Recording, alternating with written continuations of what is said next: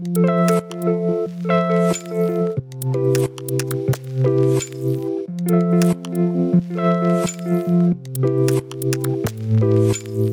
everybody, and welcome back to Decrypt. In today's episode, we're here to talk about artificial intelligence, and we are here specifically to try and explore the recent hype around innovation like ChatGPT, innovation like DALL-E, Bard, and all of the chatter that we've been hearing in the media, that we've been hearing across boardrooms, and really to try and help guide people in understanding the implications of artificial intelligence today and in the future. And joining me today, I have the pleasure of welcoming Michelle Weiner in our New York office. Michelle is a partner in Control Risks technology practice, and she oversees our teams across the Americas, supporting clients from huge law firms all the way down to sort of technology-driven firms that are looking today at implementing artificial intelligence. And Michelle, it's great to have you here. Thanks, Nick. It's great to be here. And, you know, you have been contending over the past few months, and probably even longer than this, with hundreds of clients coming to talk to you about AI, coming to talk to you about emerging technologies broadly. Can you give us a little bit of insight into what you've seen a conversation be with our clients today and what you've seen some of the challenges in that conversation to be? Yeah. So I think one of the things, if I get a reach out from a client where they say, I want to talk to you about artificial intelligence, my first response is always like, can you tell me what you mean by artificial intelligence? And I think there is kind of in the marketplace for an everyday tech user right through to a corporate tech user, there's what I will call AI confusion. I think the threshold question that we need to kind of as a group define in a business context is, what do you mean when you're talking about artificial intelligence? Because the spectrum of what our clients actually think artificial intelligence is not in any way aligned with what a true definition of artificial intelligence would be. And so I think when we think about our current state of artificial intelligence, there is a wide range of what our clients think it is and what it means to their business. And I think there's an evolution that I've seen that's really interesting in the corporate context. And that is, this has gone to the board level. Mm-hmm. So the evolution of ChatGPT, the evolution of DALL-E have drawn boards' attentions. And now all of a sudden, the boards are coming to their C-suite and their executives and saying, what are we going to do about AI? Like, have we thought about how this is going to impact our business? I want you to tell me and come and report to me about the impact of AI without having actually defined what they mean, what it means to their business. And so I think I've always said you have to crawl before you walk.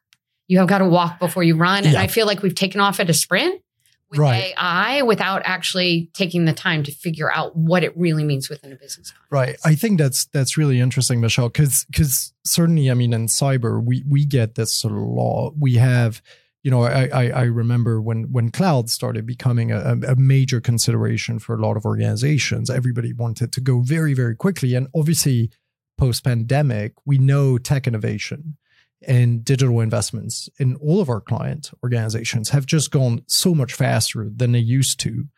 But AI itself is such a challenging concept to boil down to commercial applicability and use cases. You know, we've had machine learning discussions, AI discussion for a number of years, but it really feels with ChatGPT sort of hitting the news as hard as it did that we've turned a page. People are going at it without necessarily understanding A, what it is, and B, what the risks of going into that implementation so quickly.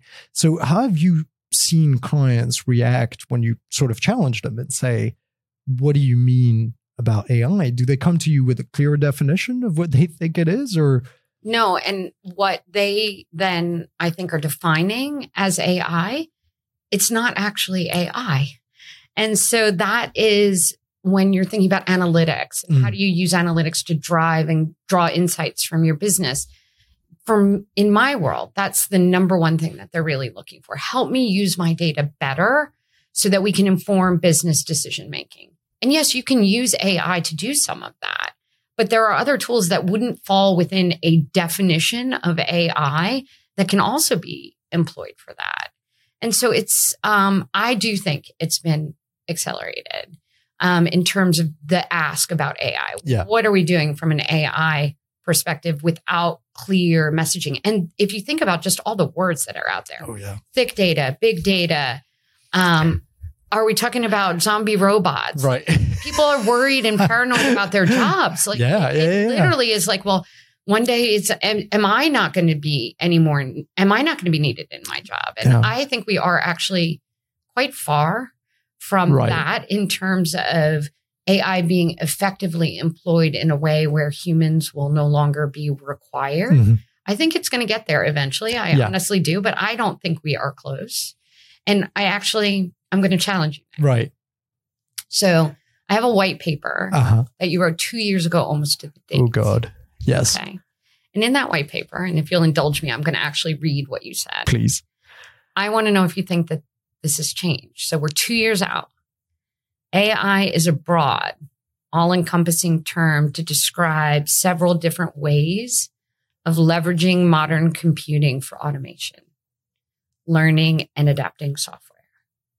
The commercial space and its use cases are in their infancy, and vendors across the spectrum of applications can vastly overpromise on their capabilities.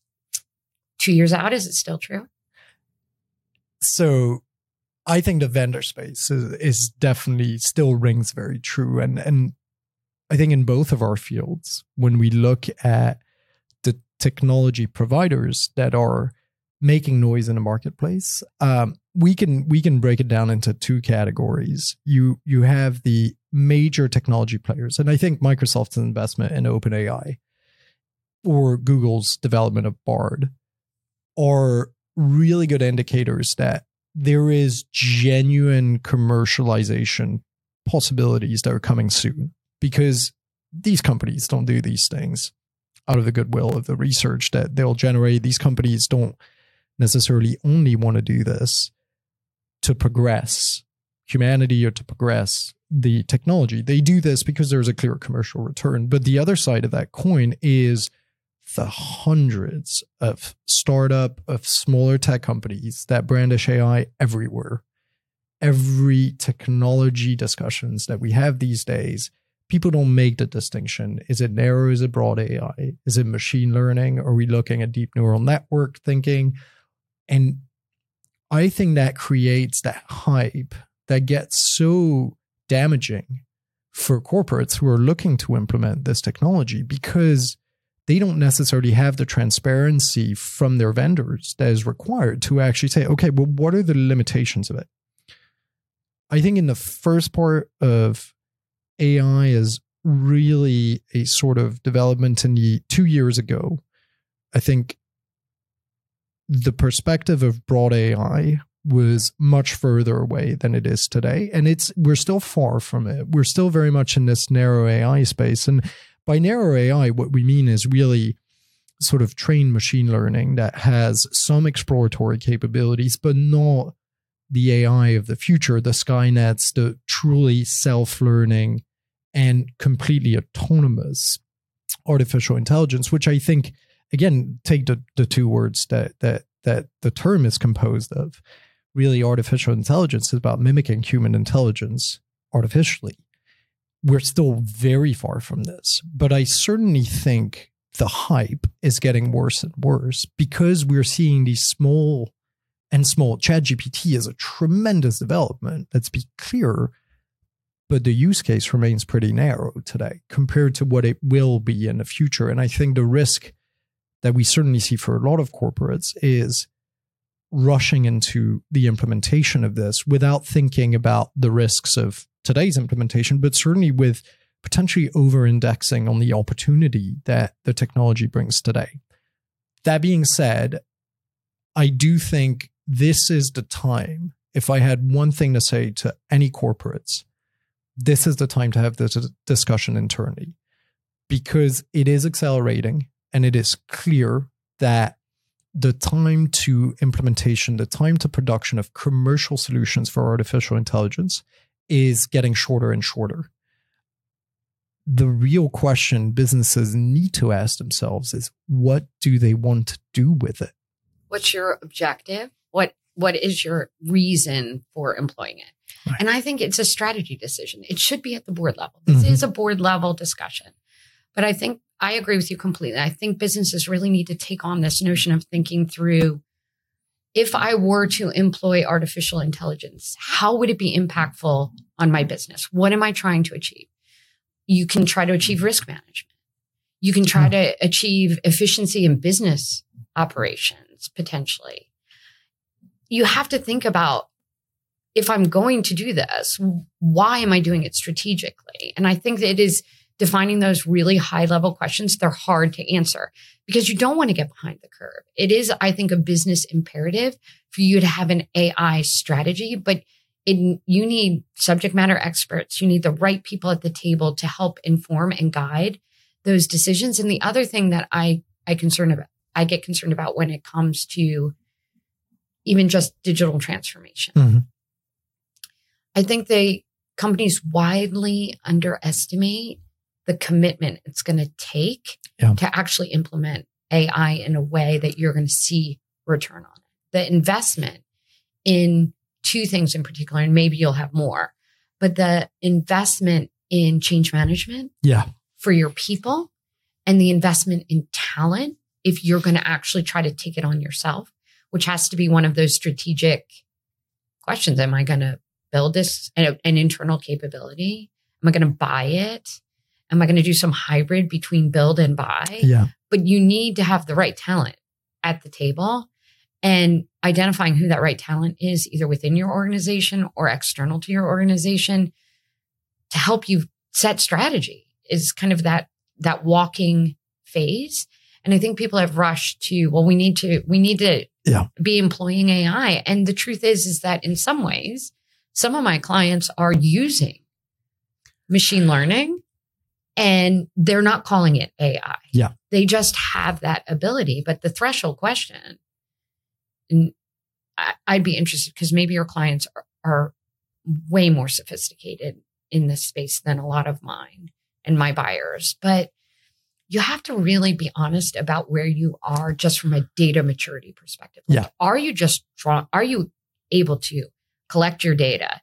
Are you able to actually draw insights from it? Because if you can't do that, let's start there. There's probably lots of data that you could collect to get information and insight that will help you then even design your AI strategy. But you have to be able to collect and use data before you're going to set up an autonomous model to mine for insights for it, or you're going to end up with a whole bunch of garbage that may not actually mitigate your risk, drive operational efficiencies that you're hoping to drive. And so I think there's some amazing use cases out there that we've seen with clients where they are using models that they're training from an analytics perspective to draw insights. And those insights are really good. But the investment in just getting your data to be working so that the model can give you good information takes time.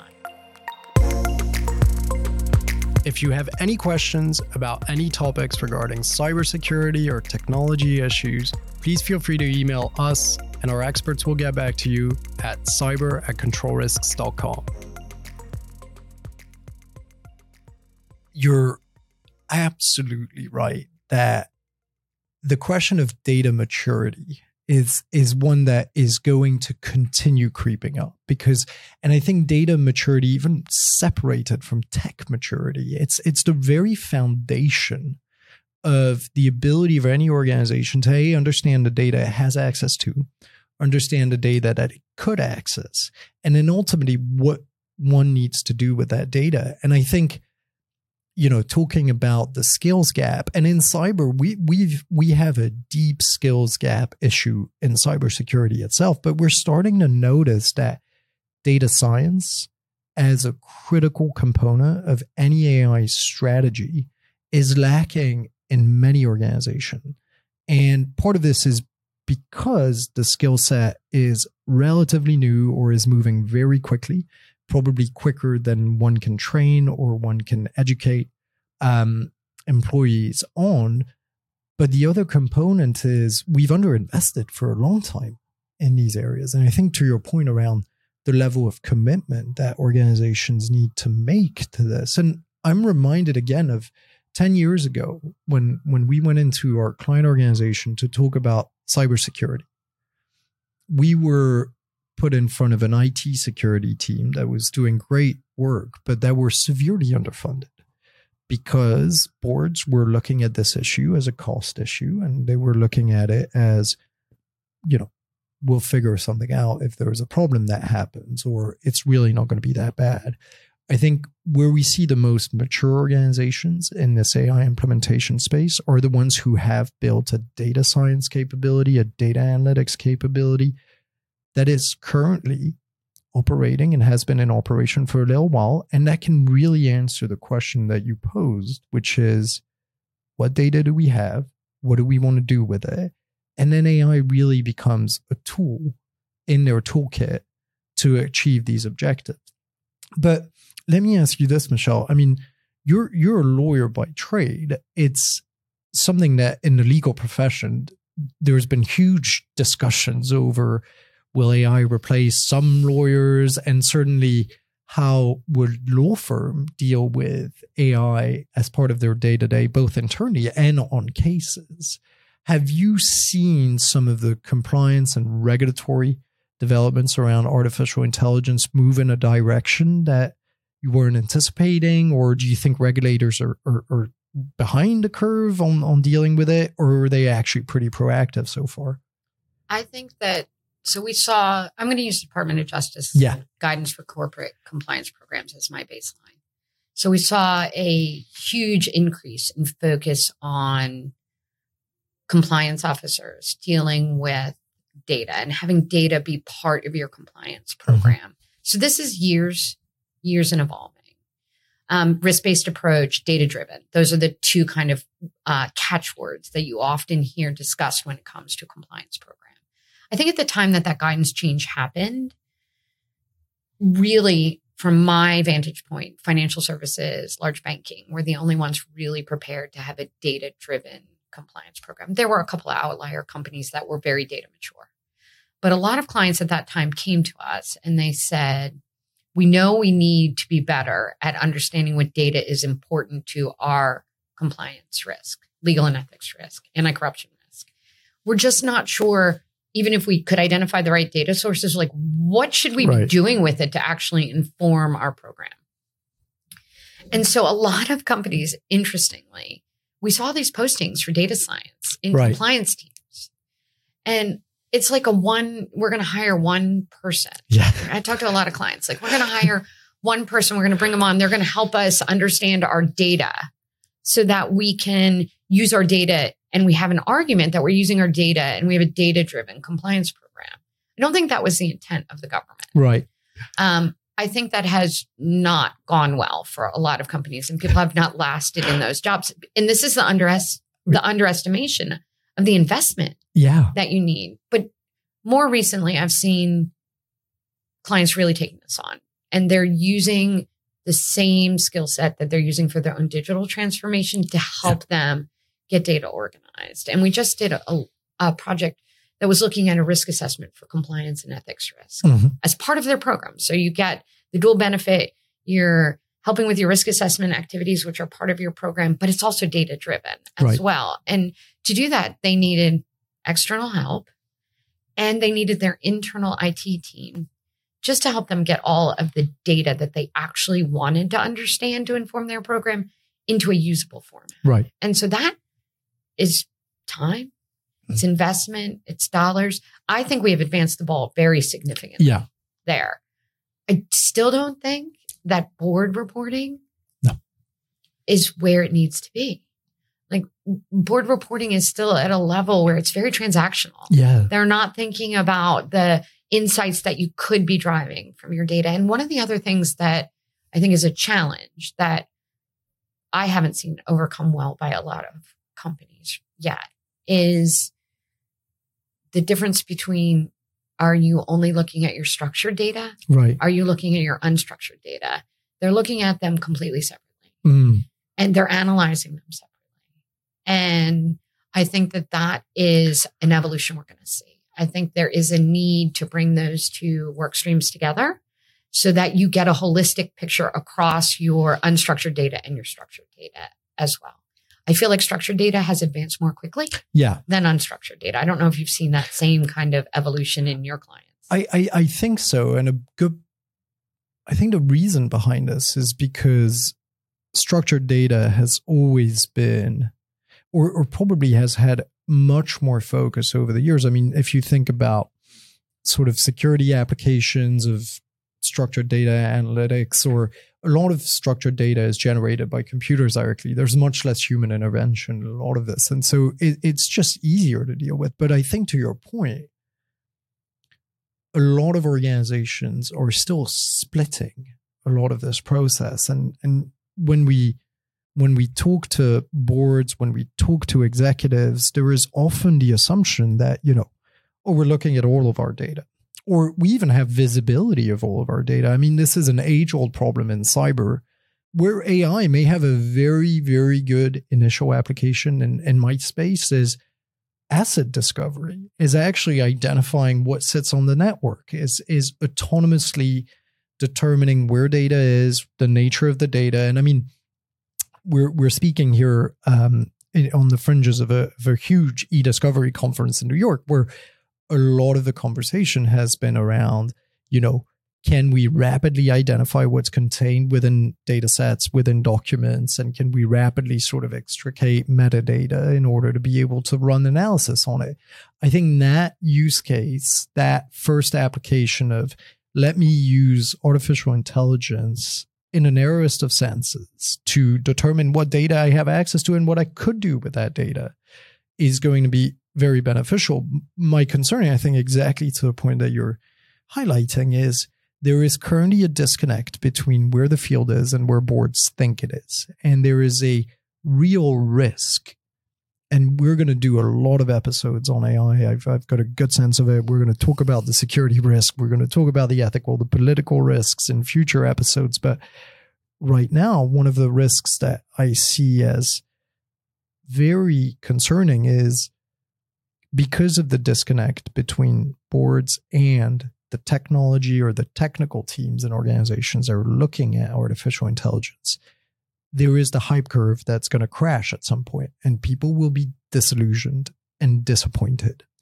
And where we've seen this has been, again, data analytics. We've seen it in cloud transformation.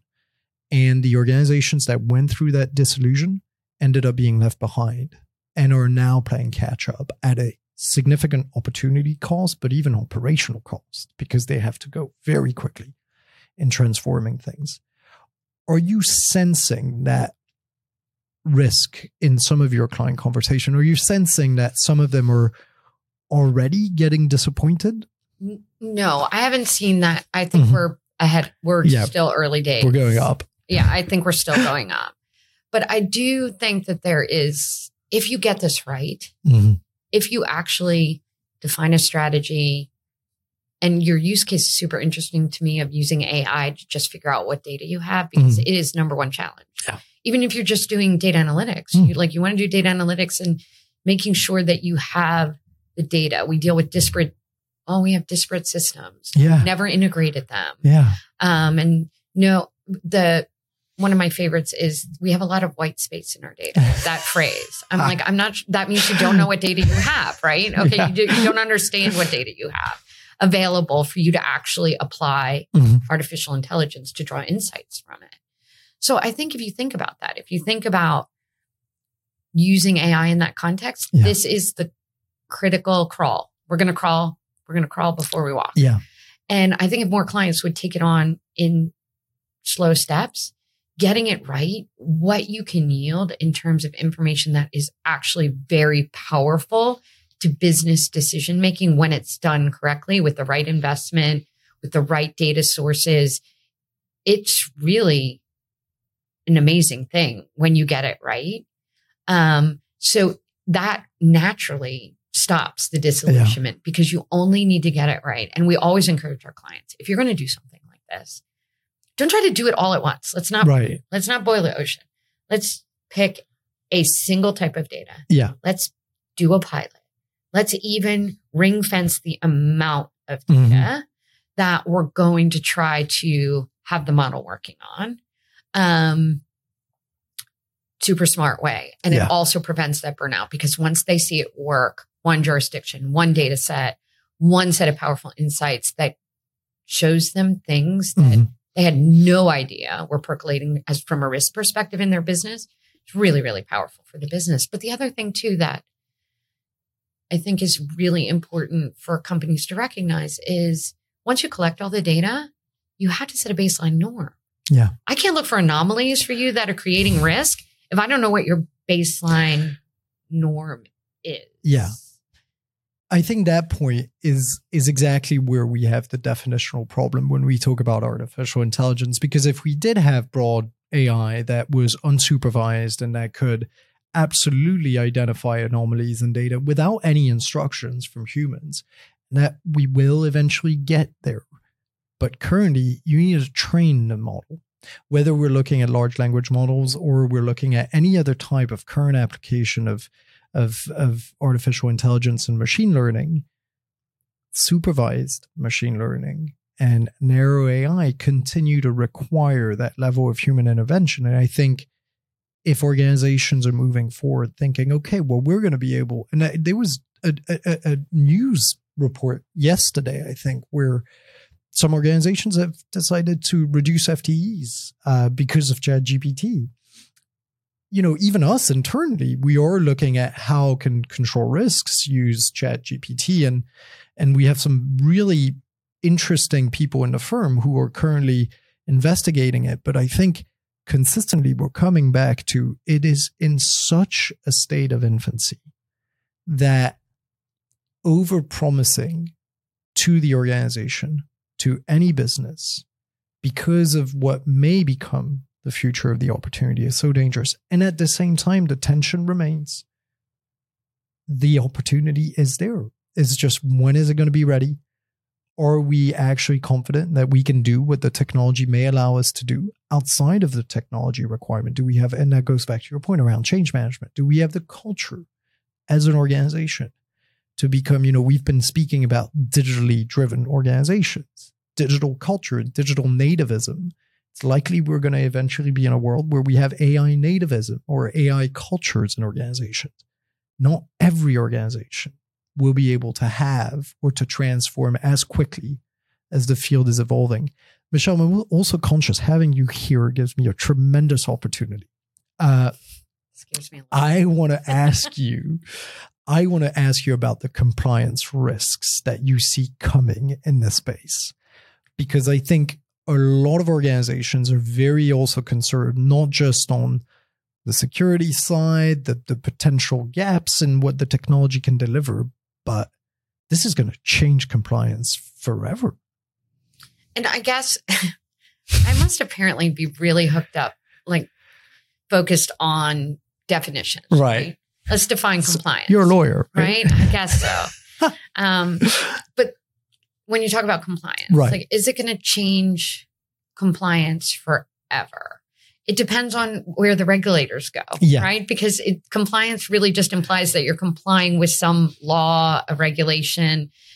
I think the regulators are really looking at data and using data in a way that is going to be helpful for companies to stay compliant with the law. With that being said, the interesting point from a compliance perspective, I would broaden that. I would say that there are ethical implications about AI. That compliance and legal teams, they're going to come to them and ask them.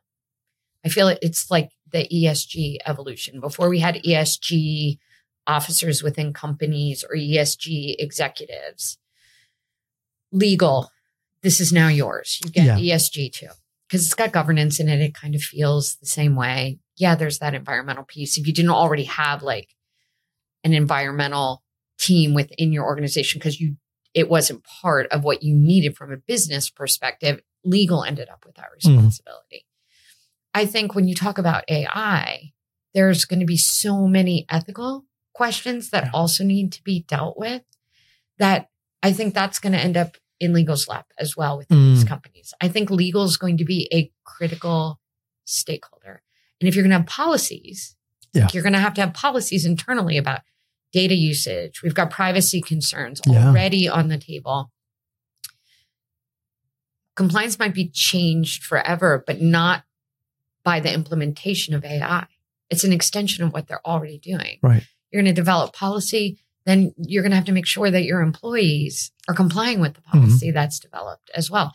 That's compliance at its base level. But the ethical questions, I think, are really, really interesting when you're talking about AI. So there's privacy, but there's also this notion of, if we're going to run a model, how are we sure? And if it's a model where humans are training the model, we are flawed. Right? Yes. Bias. How do you eliminate bias from your model? Colleges are already trying to get ahead of figuring out, how can we tell when a student used ChatGPT in an assignment? Right. It's raising up. Now we need a model to figure out whether our students were using ChatGPT. So you're talking about using AI to mine to counter AI. To counter AI. Like, it becomes like a sense of ridiculousness, but the universities are looking at it from an ethical position, right? Like from a student plagiarism perspective. And that is, I think, there's all types of ethical concerns that companies are going to need to, and maybe it becomes an industry question as well. But I'm not sure if you're seeing that in the ethics space. Have your clients thought about or been having conversations about, well, what are the ethics and legal requirements we're going to have if we do take on it as part of a broader AI strategy? Yeah, I think, the point you're raising about education is probably one of the first. I mean, we've seen it as well in the artistic copyright space, where generative AI, so AI that can create content in essence, whether visual, textual, or audio content, is starting to raise significant questions about, the output of the algorithm or of the model has an input somewhere, and that's an artist's copyrighted work that's used to generate new work. But I think that throws to us a very deep societal reconsideration of a lot of what we have taken for granted, and it's deeper than the advent of the internet. One could probably equate it to the invention of the printing press at this point, where a lot of the codes that we as societies have been developing and have been leveraging to sort of define what is proprietary, to define what is work even, are going to change.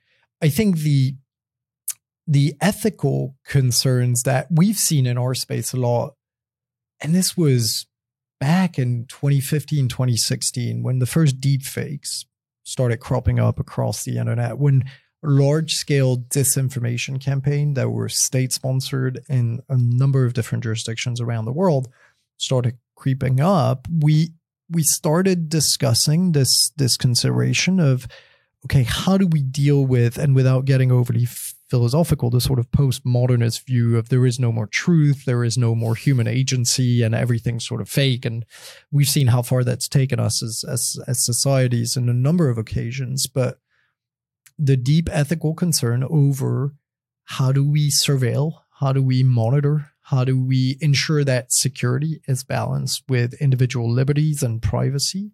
This has been a huge development in cyber, and we saw the tension between cybersecurity and data privacy at times when it comes to monitoring employee devices, monitoring assets, and the various cultural paradigms that exist between, Europe, the US, China, and different really societal schemas that make the application very different. And I think when we look at the future of artificial intelligence, I really like the parallel that you've made with ESG. And I think I completely agree with, we're going to start seeing these sort of questions being thrown on legal departments in organizations. And I think that's a real challenge, because much like ESG, these require a very specialized knowledge and skill set. And lawyers are obviously fantastic and can support the discussion. And it's not just because you're a lawyer. Lawyers are fantastic.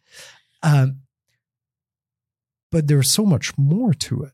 There's so much more to it. I mean, look at the recent discussions around the world on using facial recognition for security purposes.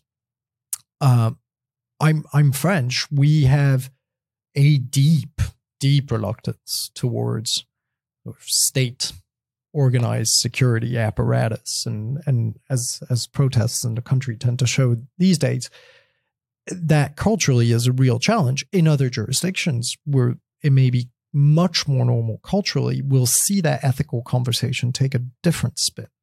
When you think about those that have taken on developing an AI strategy that includes a governance framework, I think we can't underestimate the number of stakeholders you need at the table, because I think it would be an incredibly steep curve for this to become a legal issue. I think lawyers and legal departments are going to be a seat at the table. But when you look across the implications here, lawyers, and I will include myself in this bucket, will be woefully unprepared for the level of data sophistication that is required to really own. It's not a one-person job. I say that very often. And within companies, breaking down silos to allow you to actually have an effective AI strategy means that you need more than just tech professionals at the table. You need more than just legal professionals at the table. And so that multidisciplinary approach, thinking through ethics, thinking through security, it is the perfect scenario or the perfect example of where you need to have a committee dedicated to the strategy. And I know companies don't want to hear like, oh, we need another one more working committee, group. One more working group. That this one's important. This one really is important. And it is because of the disruptive nature that it's potentially going to have on your business as well. And with anything that's going to have disruptive potential, making sure that you're using a crystal ball to figure out what could be the corners that you need to see around at the very early stages, which I think we are still in. You still have the luxury of time to get this right. It's really important to bring all those people together. So we could talk about this for hours and hours on end, but our listeners have other things to do, and we also have other things to do. So let me summarize, and then I'm going to ask you one big question. What we've discussed here, I think the key takeaway for our clients and any organization out there is do build that multidisciplinary approach. Don't get overexcited yet. Really go back to fundamentals, data strategy, understand what you're trying to drive out of it. It's okay to be a bit exploratory, it's great to have that sort of blue sky thinking. But if you don't have the foundation, that's probably going to lead you to deep disillusion and potentially falling behind the implementation curve. And consider the long-term risks that this will generate. Now, let me ask you this. If you had a crystal ball. I get asked this all the time by clients. Yeah. If you had a crystal ball, when and what do the next 10 years of the technology field and organization looks like? I think 10 years. So I've learned one lesson. Right. You don't plan the technology field on 10-year horizons. Yeah. It's impossible.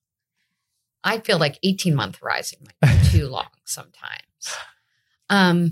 So I think we've seen play out real time in our conversation today, the risk when it comes to this. You can get really high level and philosophical about AI really quickly. Right. You absolutely can. If you focus on a use case and outcome that you want, I think it's well served for companies. So doing that, I think we can advance actually very quickly. Yeah. In an 18 to 2 year time frame to not only having strategy. Like the worst thing you can do is buy tech, invest, employ AI, and then realize that actually it doesn't fit into the strategy that we had. This is one. Normally I would encourage my clients to, it's okay if you get it wrong, you can rewind the clock.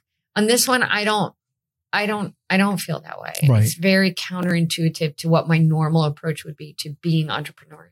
Yeah.